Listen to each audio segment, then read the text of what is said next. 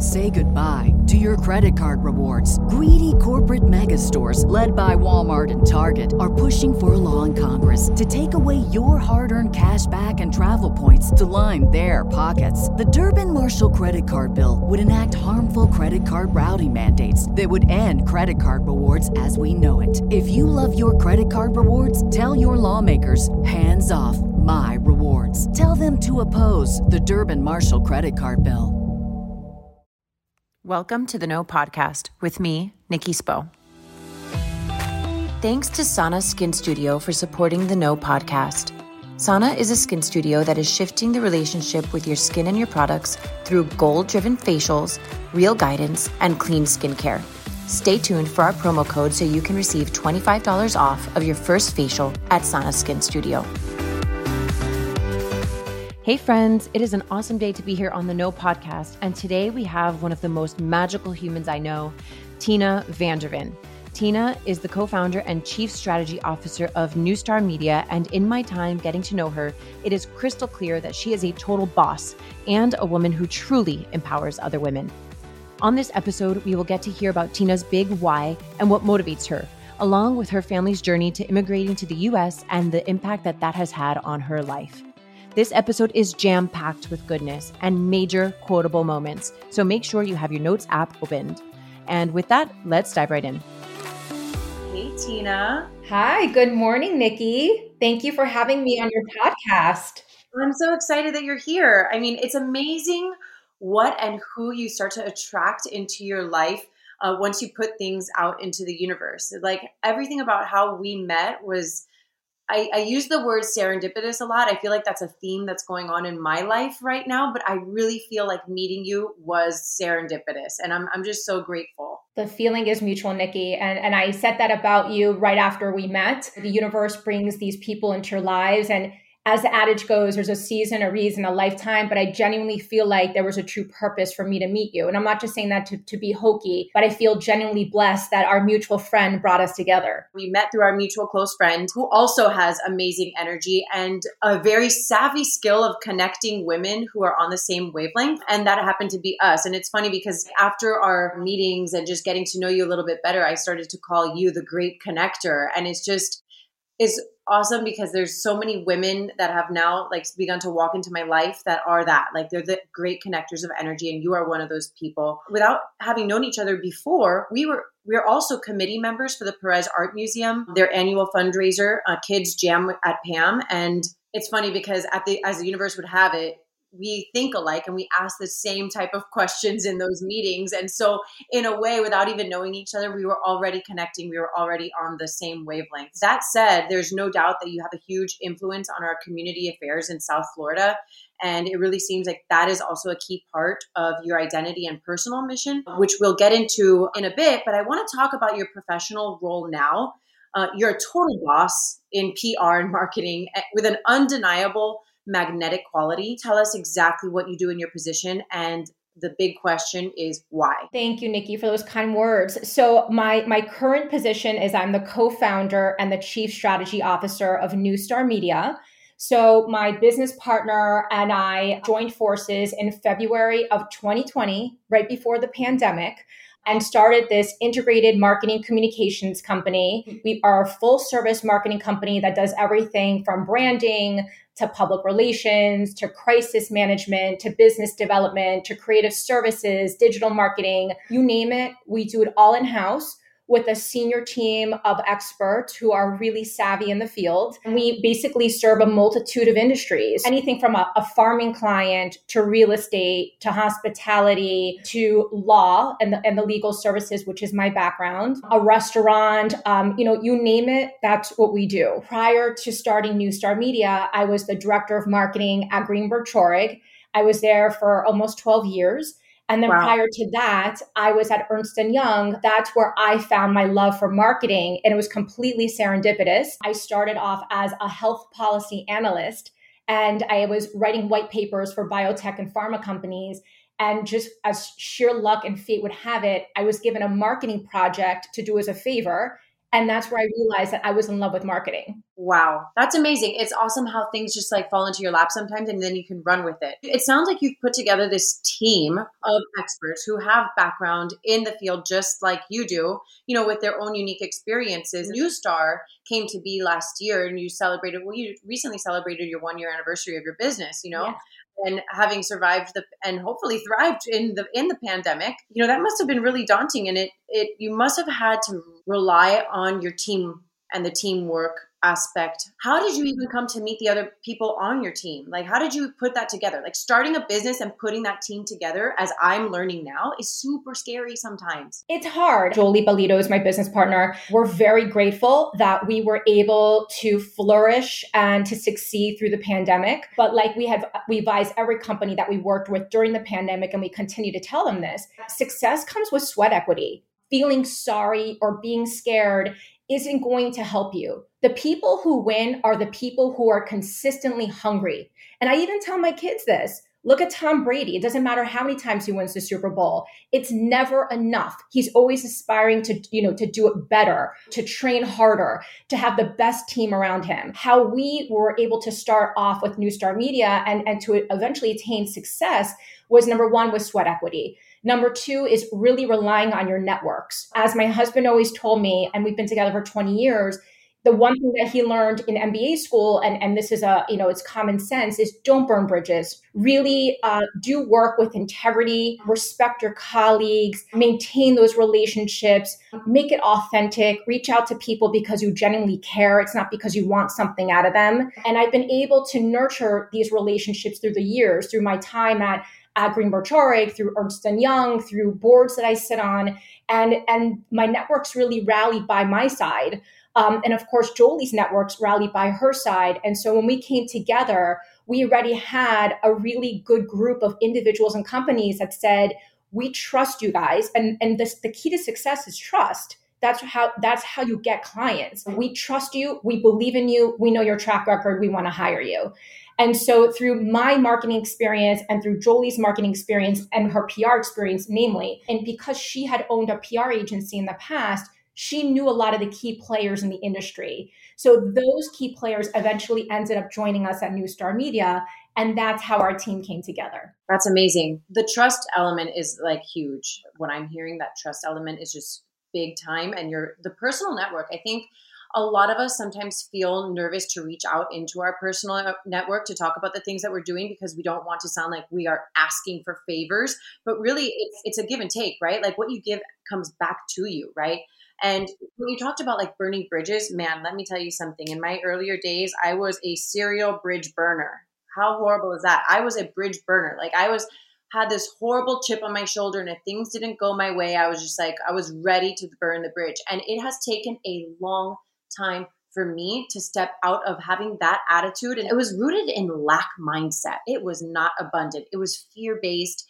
And fortunately, I was able to do a lot of work to grow out of that, where now, I mentioned in the beginning about like the people you attract into your life. Like I'm now able to attract those people in my life because I have had a huge attitude shift. And I think that for people who are starting out, it can be really intimidating to have to do that when people are typically scared of failure, scared of looking stupid or bad or reaching out and asking for those favors. We can all serve each other in a way. It sounds like you've been doing that. And I'm like getting to a space where I'm like a retired bridge burner, and I'm all about like mending bridges and creating bridges now. And it sounds like you've been doing that for your entire career. Like some people catch on to it sooner than later. And it sounds like that's something that you've really been able to tap into from the beginning of your story. No one is perfect. Nikki, we all make mistakes. I have screwed up. I have made mistakes. I have made mistakes that I am sorry for, that I wish I never did. All we can do is reflect on it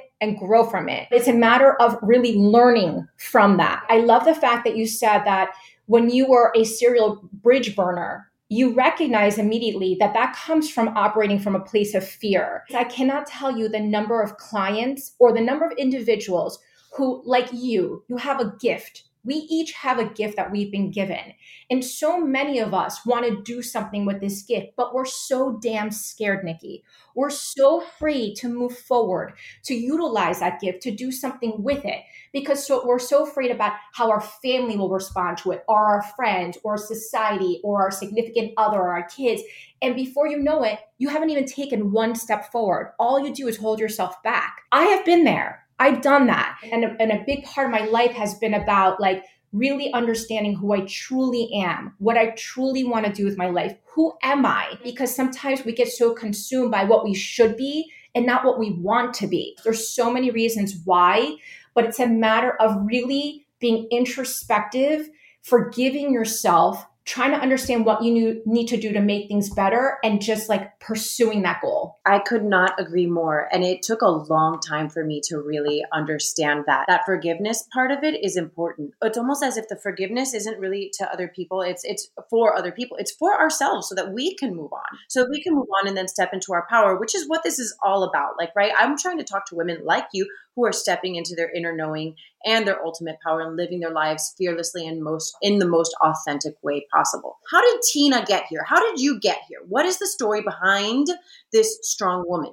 Can you tell me about your immigration to the States and what that was like for you and your family? I think if I had to identify one major piece of my life story that really is a catalyst for who I am today, it's my background. I was born in Tehran, Iran, which is the capital of Iran. My parents left Iran when I was 3 months old because there was a major war that was breaking out in Iran, and they felt that they didn't want to raise their daughter in that country. So they fled Iran and moved to the US in 1979. I was, again, 3 months old.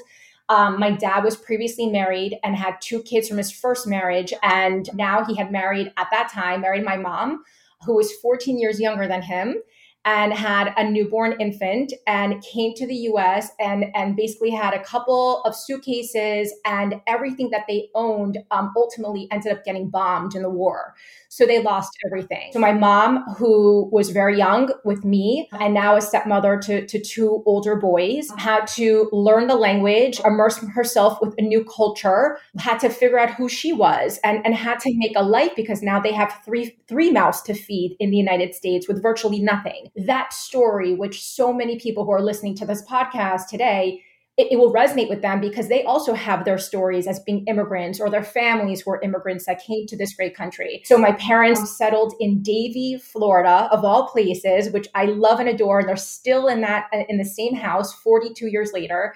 Wow. My dad ended up buying a body shop, had no experience running a body shop, learned the ropes. My mom was just about to finish up her master's degree in child psychology and never completed it because she wanted to help my father run this body shop. My life story, my childhood, was spent going to the body shop on the weekends, answering phones, cleaning glass with Windex, welcoming customers, and watching my dad and my mom just hustle and do their best. Like, all they did, and I can say this in retrospect, my parents really never did anything for themselves. All the money that they made went to sending my brothers and I to school. We went to a private school. And their goal was, we came to this country to give you these opportunities. Like, the greatest gift you can give us is to get a great education and do something with your life. That's always been our life goal. What were your family's expectations of you in your schooling and your education? And how did that affect your professional aspiration? That's a great question. I still continue to reflect on this question, because when I was growing up, I felt that my dream was to become a pediatrician. I wanted to be a doctor. Now, we joke with cultural stereotypes, especially being Persian, that when you're Persian, you're either a doctor, a lawyer, or an engineer. We all laugh about this. But my dad, here he was as an entrepreneur. My mom, by default became an entrepreneur with my father. But all of my mom's brothers were engineers and doctors, and the same thing on my father's side. So I went through life saying, I'm going to become a doctor. I even went to the University of Miami, and I majored in psychology, and I double minored in biology and chemistry with the hopes of going to medical school. And it wasn't until I moved to Boston, I left moved to Boston to become a clinical researcher. And I had the hardest time, because as I was doing clinical research, I realized that I did not want to become a doctor. That wasn't where my heart was. And, to this day, I'm grateful that by luck, I fell in love with marketing and that my parents eventually kind of rallied around the idea of, oh my God, their daughter's not going to become a doctor. She's in this field of marketing. Like, what is this? They were very supportive in the end. And I know that they're proud of me today. That's so important to have your family support. Right? I feel like we're going against the grain in a lot of ways when they are not 100% behind us. And I think as individuals, it's really difficult to separate ourselves from our parents' expectations or whoever our mentor, the important adult in our life, like what they expect for us, and still having the courage to stand up and say, I'm going to do this, whether anybody supports you or not, hoping that they do come around, eventually. I definitely can relate to that in my professional journey and really in my education. I had kind of like the opposite. Like nobody expected me to go to school. Like nobody expected me to like do anything. And I was like, hello guys, I want to do something. I'm like, wait, no, I'm going to go to school. So like I had an odd sort of motivation in that like people didn't expect me to graduate from college. It wasn't like something that was important. So I went to school and I paid my way through school and I graduated, at the top of my class. In a way I was motivated by that because there weren't any expectations. So I was like, wait, somebody has to give me expectations. It's so interesting to me to see like how we as individuals are motivated. What motivates us from the inside, from the outside? What are the forces at play here? Hearing your story about these expectations that your family had on you and then having them come around and meet you where you were, it's really beautiful and it's inspiring to me. I hope to be able to provide that for my own kids and also just come to a place of acceptance where if they don't want to do what I think they should be doing, we have to be aware of it as parents of what we're telling our kids and how we're treating them and the stories that we are telling them that are becoming their stories. But ultimately having the awareness to like sit back and say, okay, I'm viewing my children from my situation, from my eyes, still come to a place with them where I can see them for who they are and accept where they're going. And it sounds like your parents really had the ability to do that with you. And that's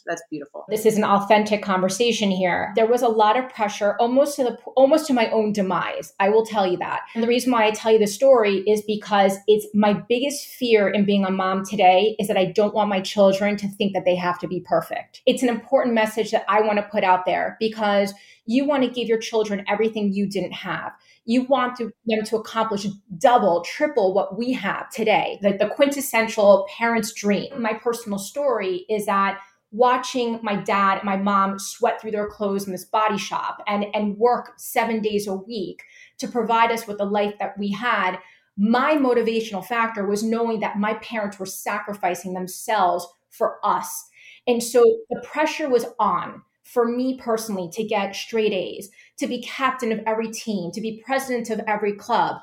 And I will tell you, it caused major, major health issues for me in high school. I ended up getting an eating disorder in high school. I was very sick for years. I really battled that. And obviously the root of that was anxiety and depression, the strive to become perfect. And when you can't control things in your life, and especially when you're dealing with an eating disorder, the only thing that you can control is food. That became my demon for years and it plagued me. I'm fortunate that today I've been able to work through it. I lead a healthy life, being reflective, learning from the past. What can I do better as a parent today? Is I always tell my kids, why do you think a pencil has an eraser? Because we make mistakes. I don't want you to be perfect. I don't want you to think you have to ace every test. That doesn't make you a better human. The only thing I do ask for is to do your best. And there's a difference between trying your best and being perfect. And that is something that I'm trying to teach my kids. I love that. There's a difference between trying your best and being perfect. This conversation is so good, but before we keep going, I want to take a minute to thank our sponsors, Sana Skin Studio. The best way for me to describe Sana is that it feels like coming home. Unlike traditional facials, Sana's facials are rooted in education, and I love this so much. Every experience I've had at Sana has been a chance to learn more about my skin and its needs. I love that the facials are effective while also being accessible enough to be a monthly ritual rather than a yearly splurge. I'm honored to be able to provide our audience with a promo code. Use the code THEKNOGLOW for $25 off of your first facial at Sana when booking via sanaskinstudio.com. On that note of parenting, you took 2 years off from your work to be with your family. Why was that important for you? And how has it been important for you to get back into the workforce? So I stepped down from Greenberg Traurig in May of 2017 or 18. I'm losing track now. And it was a really, really tough decision for me because I loved working for the firm. I had an incredible team, and you become a family, especially after 12 years. But, unfortunately, I had some major health issues going on within my family, specific to my father. I had somebody else that was dealing with a cancer diagnosis in my family. And I really felt like my world had imploded. I had 2 young kids. Unfortunately, I wasn't able to spend as much time with them when I was working at the firm because I was traveling a lot. And so I was able to make the decision with my husband to step down. It was a family decision. And I utilized that time to really be there for my father, to be there for my loved one that that had received a cancer diagnosis, and thank God, he's fine today. I made a decision to stay connected. Okay, we keep using this word, the connector. And what I mean by that is I immersed myself, got involved in boards in the community. I stayed connected to my networks. I got involved in different nonprofit committees. I became a room mom for my daughter. There were just certain ways that I knew that I had removed myself from the corporate world, but I couldn't disengage myself from society because I felt like I was going to go into depression. That really helped me during those 2 years. And I think it was a key part of our success in me going from not working to back to the grind and starting a company, because I always stayed connected to people during that time. It's so important. Like, you think about all the moms that are struggling with their new roles as mothers. And I've spoken about it so many times. And it's like that. Your mom network, your social network, whatever it is, you got to stay connected. Any mom knows, even most parents know these days. It's like that being a stay-at-home mom is also work. So let's talk about that. Please do, please. First of all, I bow down, literally bowing down to every stay-at-home mom. I was able to have the experience of being the working mom and then being the stay-at-home mom. And both roles are so hard. When I was working, I had this guilt all the time of working and being away from my kids. And then when I was at home, I would have people saying to me, well, when are you going back to work? And I'm like, what is this? Like, you can't win. If you're working, pat yourself on the back. If you're stay-at-home mom, pat yourself on the back. It is so damn hard. One thing that I wish women would do is stop being so hard on themselves, or stop judging another mom, whether she's working or she's not working. The struggle is real. Like, we're all in this together. Whatever makes the most sense for you and whatever it is that you need to do, honor that, respect that, like pat yourself on the back and just like own it. Stop worrying about what other people think. The competition between women actually feeds to toxic patriarchy, which I want to also put a disclosure out there, or disclaimer. Like, the toxic patriarchy is not all men. I have this conversation with my husband sometimes. He's like, wait, but I'm not part of that. I'm like, okay, listen, not all men are part of the toxic patriarchy. It's not even necessarily a person. It's an attitude. It's a thought process that we all of us have to try to break. Women are part of it. We are part of the problem. When we compete against each other, when we turn on each other, it is part of a greater problem. And these are things that we have to really be willing to look at as women, as sisters. Let's talk about women supporting women. There's a part of it that is, it's a facade. Yes, girl power, but we're still in competition with one another. But then there's like a huge legitimate movement of women that are really interested in supporting one another. Why is this so important? We need it. Us, taking an axe and going after each other is not the key to success in society. We need to help each other. We need to lift each other. We need to support one another. We have a power within us. Why do we utilize this power to tear each other down? How is that going to help anybody? It's baffling to me. Why wouldn't I connect you to somebody else and see you succeed? I love nothing more than mentoring women. I could probably make a whole freaking career out of it. And I'm not just saying that to be overzealous. I love seeing women and men kick butt. I have no greater joy than seeing someone come to me with an idea, like a seed. And they're like, I want to do X. And then a year later, after working with that person, their company is crushing it. It went from being a seed and an idea to an actual business. and they are running with it. That's something that I love. Again, maybe it's because now I'm operating from less of a place of fear and from a place of confidence. I want to use that confidence and that love and that passion to help somebody else. I want to see more women coming together. I want to hear less about the drama and the gossip. That doesn't do anything. And I just had this conversation yesterday with a woman who went to a dinner and there were people kind of gossiping about things. And I'm like, you know what? I feel like you're guilty by association. I don't want to be a part of that.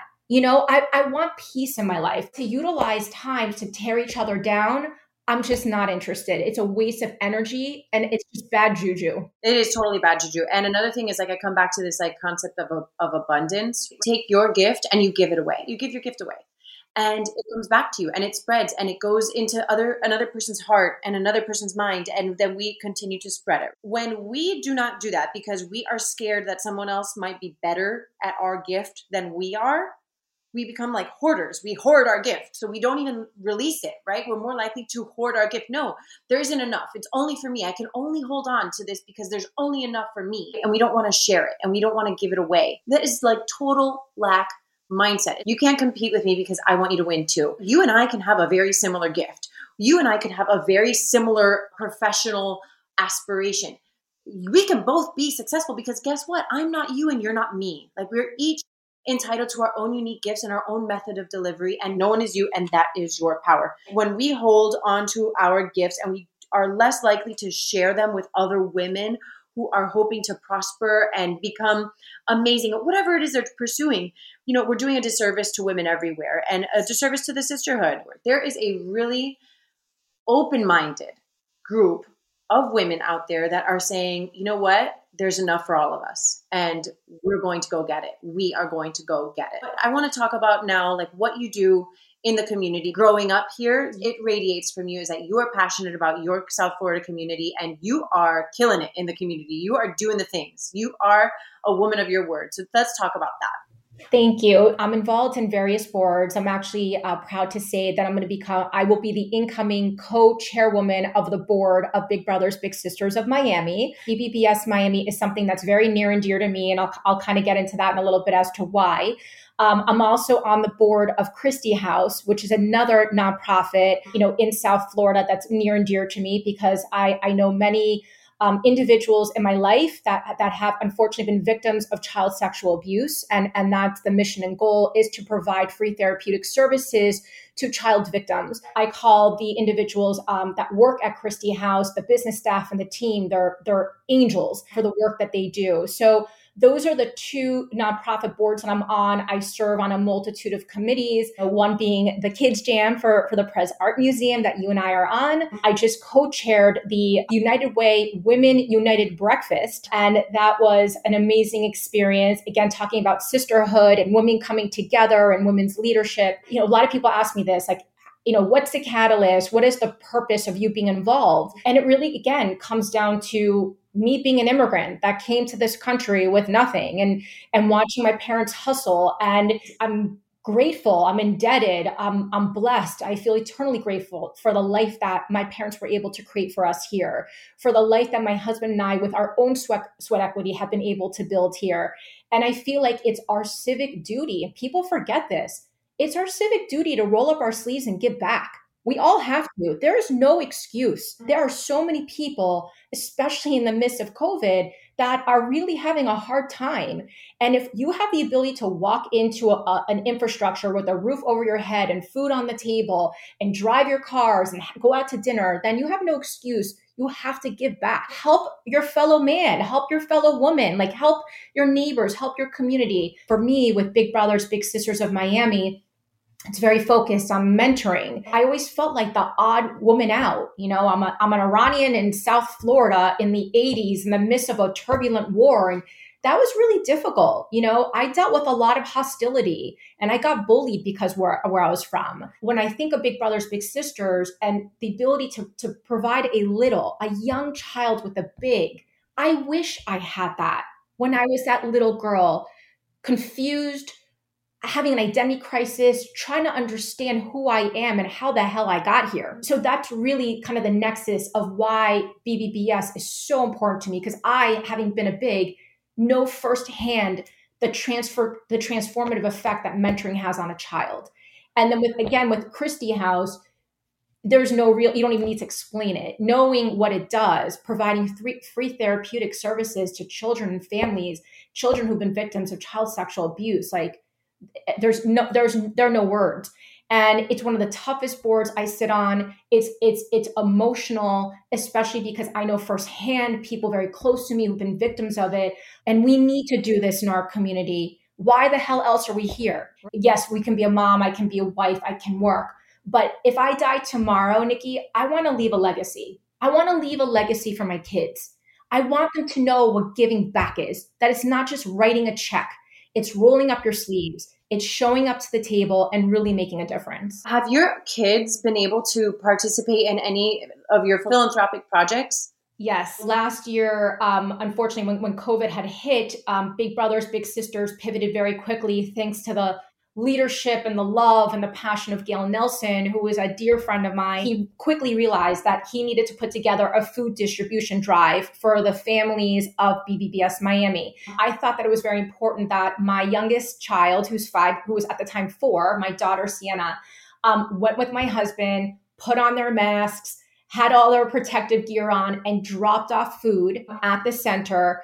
And it was very illuminating for Sienna in particular because she saw the lines of cars that were waiting to receive food and she couldn't understand why.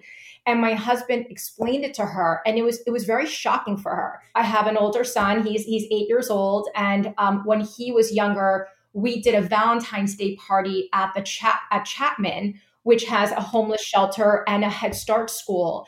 And that was another very eye-opening experience where he couldn't believe it. Homelessness situation, the fact that these children were in need of supplies and that people live differently. And it was one of those, wow, we're so fortunate to have what we have. And now I understand why mommy does this. Having been a teacher also, it's like I've seen the power of service, right? Like being a teacher in an inner city middle school, I was still able to get my students involved in service. And so we volunteered with the Miami Learning Experience School for children and adults with special needs. And it's incredible to see the impact that giving has on the giver. These kids who, they were my dance team, and they didn't have like a walk in the park life. They had their share of struggles, and they still were able to give back, and it wound up being so fulfilling for them in return. And I think that way about service in general. And I also think, and this is pretty important, is like, I didn't have the things that I have now, when I was growing up, and neither did my husband. But our children will have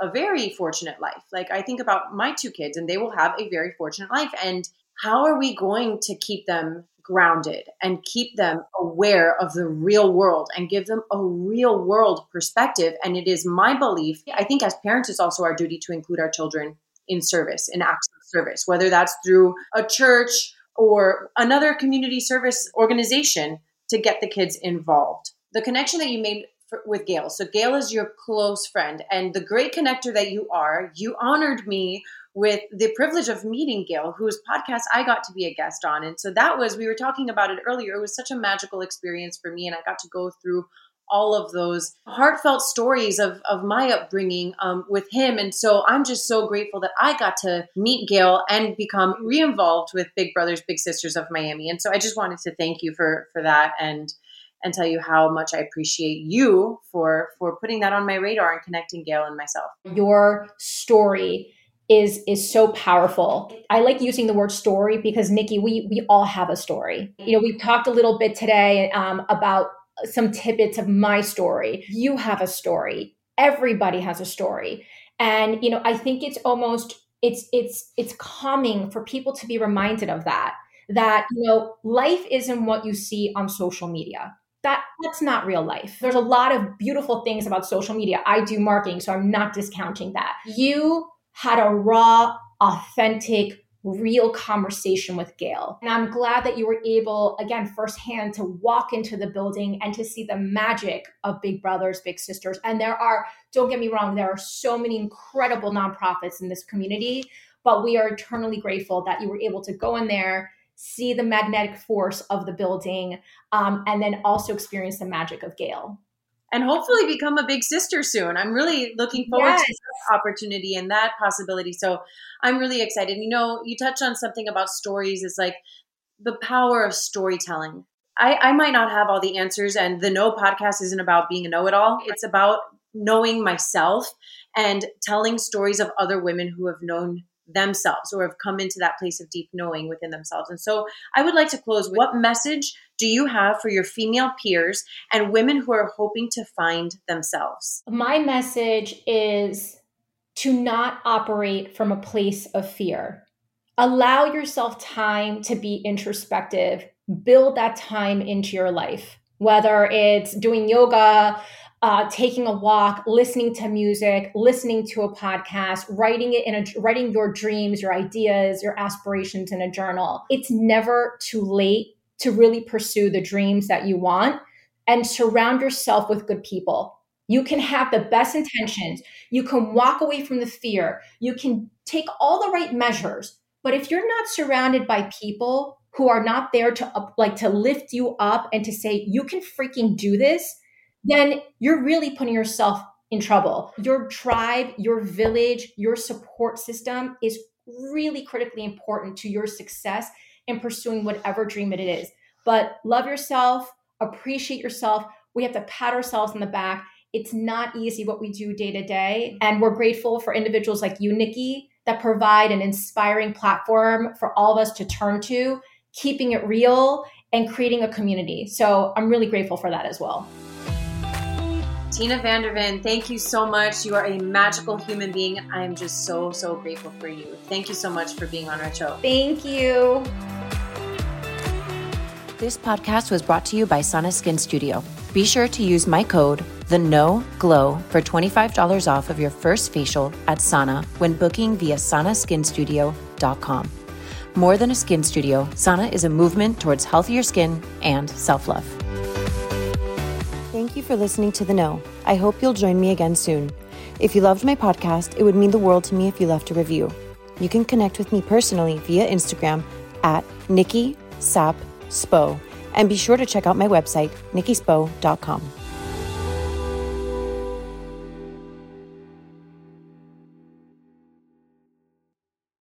Say goodbye to your credit card rewards. Greedy corporate mega stores, led by Walmart and Target, are pushing for a law in Congress to take away your hard-earned cash back and travel points to line their pockets. The Durbin-Marshall credit card bill would enact harmful credit card routing mandates that would end credit card rewards as we know it. If you love your credit card rewards, tell your lawmakers, hands off my rewards. Tell them to oppose the Durbin-Marshall credit card bill.